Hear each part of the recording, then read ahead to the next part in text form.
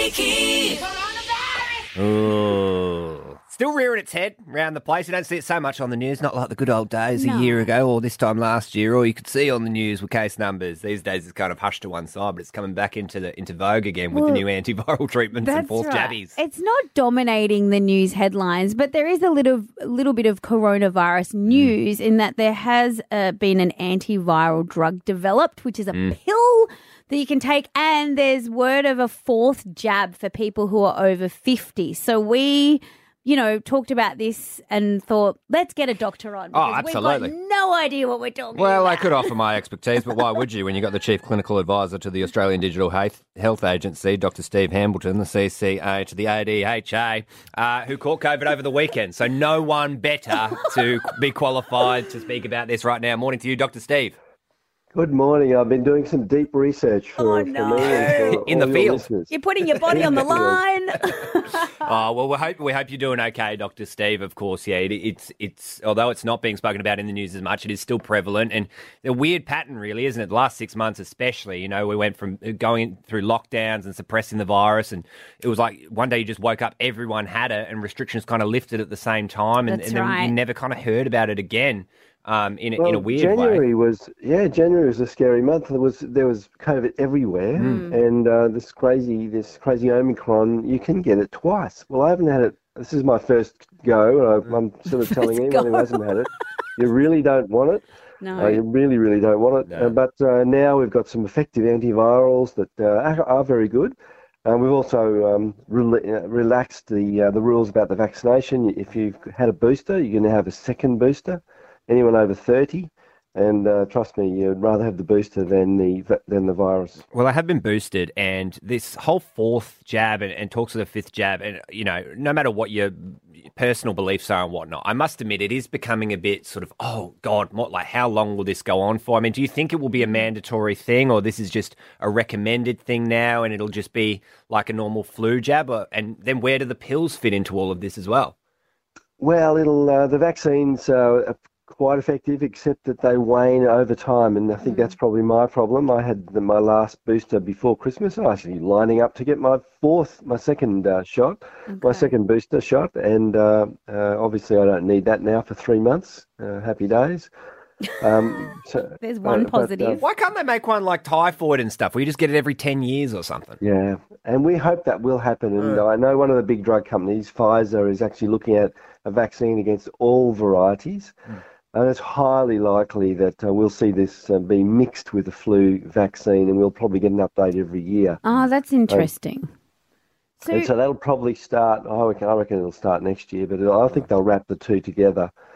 But it's very important to make sure we keep our immunity up.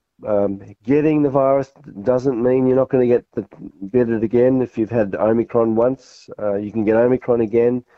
The vaccines are good at stopping you from getting very sick, but not good at stopping you from getting it altogether. So this new antivirals that were announced available from today is actually going to help a whole lot of people that could have a much shortened illness over, if they didn't have the antivirals at all. So when, Dr. Steve, do you get the antivirals? Is it when you think you're infectious, when you've got symptoms? Like, how does that fit into the scope? Like, let's say you're triple vax, but you get a sniffle. When do you head to the pharmacy to get those antivirals?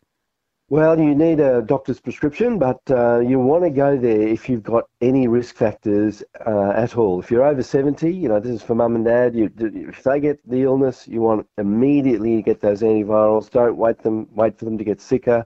Okay. If they're rats positive, if they had a PCR that's positive, and by the way, that's now available on your My Health record immediately. So if you have a PCR, whether it's flu, whether it's COVID, whether it's any respiratory illness, you can instantly get it on your My Health record. You don't have to wait for that text message. Okay. But if you get it and you're over 70, you're in. Okay. If you're 50 and over and you've got risk factors, in other words, you're obese, you've got heart disease, you've got a bit of asthma, you're in. So go straight in. Don't wait for yourself to get sicker. If you're Aboriginal or Torres Strait Islander and you're 30 or older with risk factors, like you might have diabetes, you might be overweight, you've got to be obese, but you should get the antivirals. They make a huge difference. Talking to doctors who've been treating this disease, you start the antivirals today, you absolutely know you're getting better by tomorrow. So they're very effective. Okay. And what about your 32-year-old privileged white males who've been conditioned to be 6 foot tall and bulletproof? What do they do? Who have thin legs.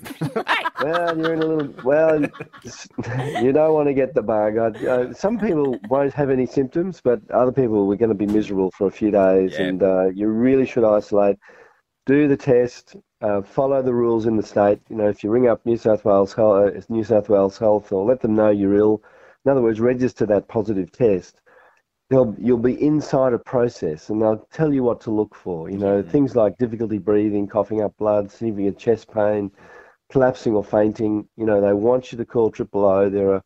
There are national coronavirus helplines that you should call, but take it seriously because it can get worse. And remember, you put others at risk around you. Yeah, so that's the main thing. That's the big one, isn't it? It's like if you feel like you're symptomatic, go and get the PCR, and then you got to isolate until you get those results on your My Health record. And if your kids are sick, don't send them to school or daycare to infect a whole classroom full of people. Like if everyone, looks after themselves and tries to do the right thing, hopefully we will remain as well as we can during this season. Yeah, digitalhealth.gov.au is where you can go for more info. And even though he's down at the moment, Dr. Steve, you can't keep a good man down. Look after those bronchial valves. And we'll chat soon. Thank you. Thank you. Get better. Well, that's a wrap for Maz and Lakey. But you can catch any moment from the show anytime you like. Download our free listener app, then search for Maz and Lakey. Follow us and you get anything you missed and exclusive behind-the-scenes content. Maz and Lakey.